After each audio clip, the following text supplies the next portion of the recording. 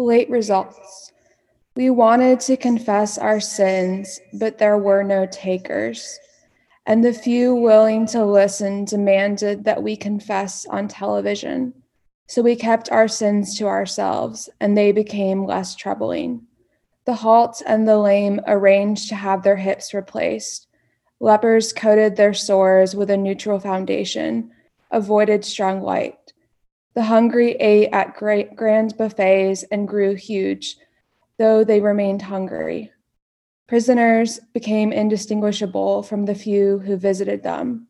Widows remarried and became strangers to their kin.